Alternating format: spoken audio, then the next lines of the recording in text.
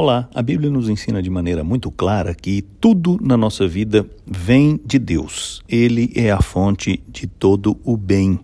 Ele é a fonte de tudo que nós precisamos para a nossa sobrevivência.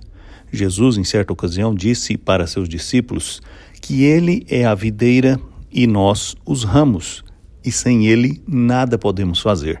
Precisamos estar ligados a Ele, porque é Ele quem nos nutre, Ele quem nos sustenta, Ele quem nos dirige. Por isso Davi, ao escrever o Salmo 143, fez o seguinte pedido ao Senhor no versículo 10.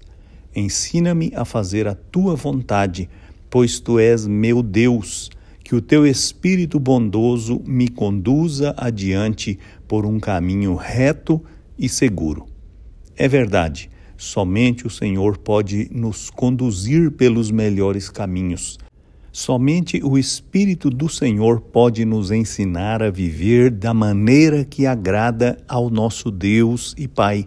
Portanto, você precisa de uma vida de comunhão com Deus. Você precisa viver na intimidade de Deus. E isso é possível através de uma vida de oração contínua, diária, e de um exercício diário de leitura e meditação na palavra de Deus. É impossível andar no caminho do Senhor sem conhecer este caminho.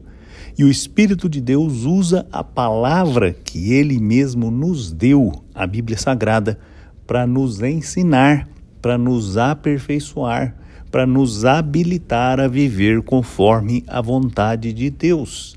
Não há vida espiritual sem oração e meditação na Escritura Sagrada. Pode haver um exercício religioso, você pode frequentar reuniões religiosas, você pode cantar, mas você não andará conforme a vontade de Deus, sem investir tempo na leitura e na oração. É assim que você desfruta da intimidade de Deus e é assim que você viverá conforme a sua vontade. Eu sou Aguinaldo Faria, pastor da Igreja Presbiteriana da Moca, em São Paulo. Vamos orar. Ó Deus, muito obrigado, porque nós podemos pedir que o Senhor nos sustente, nos dirija, nos ensina, e o Senhor o fará através do Teu Espírito Santo. Eu peço que nos dê a compreensão de que precisamos cultivar uma vida de intimidade com o Senhor, para que vivamos conforme a sua vontade. Eu te peço em nome de Jesus. Amém.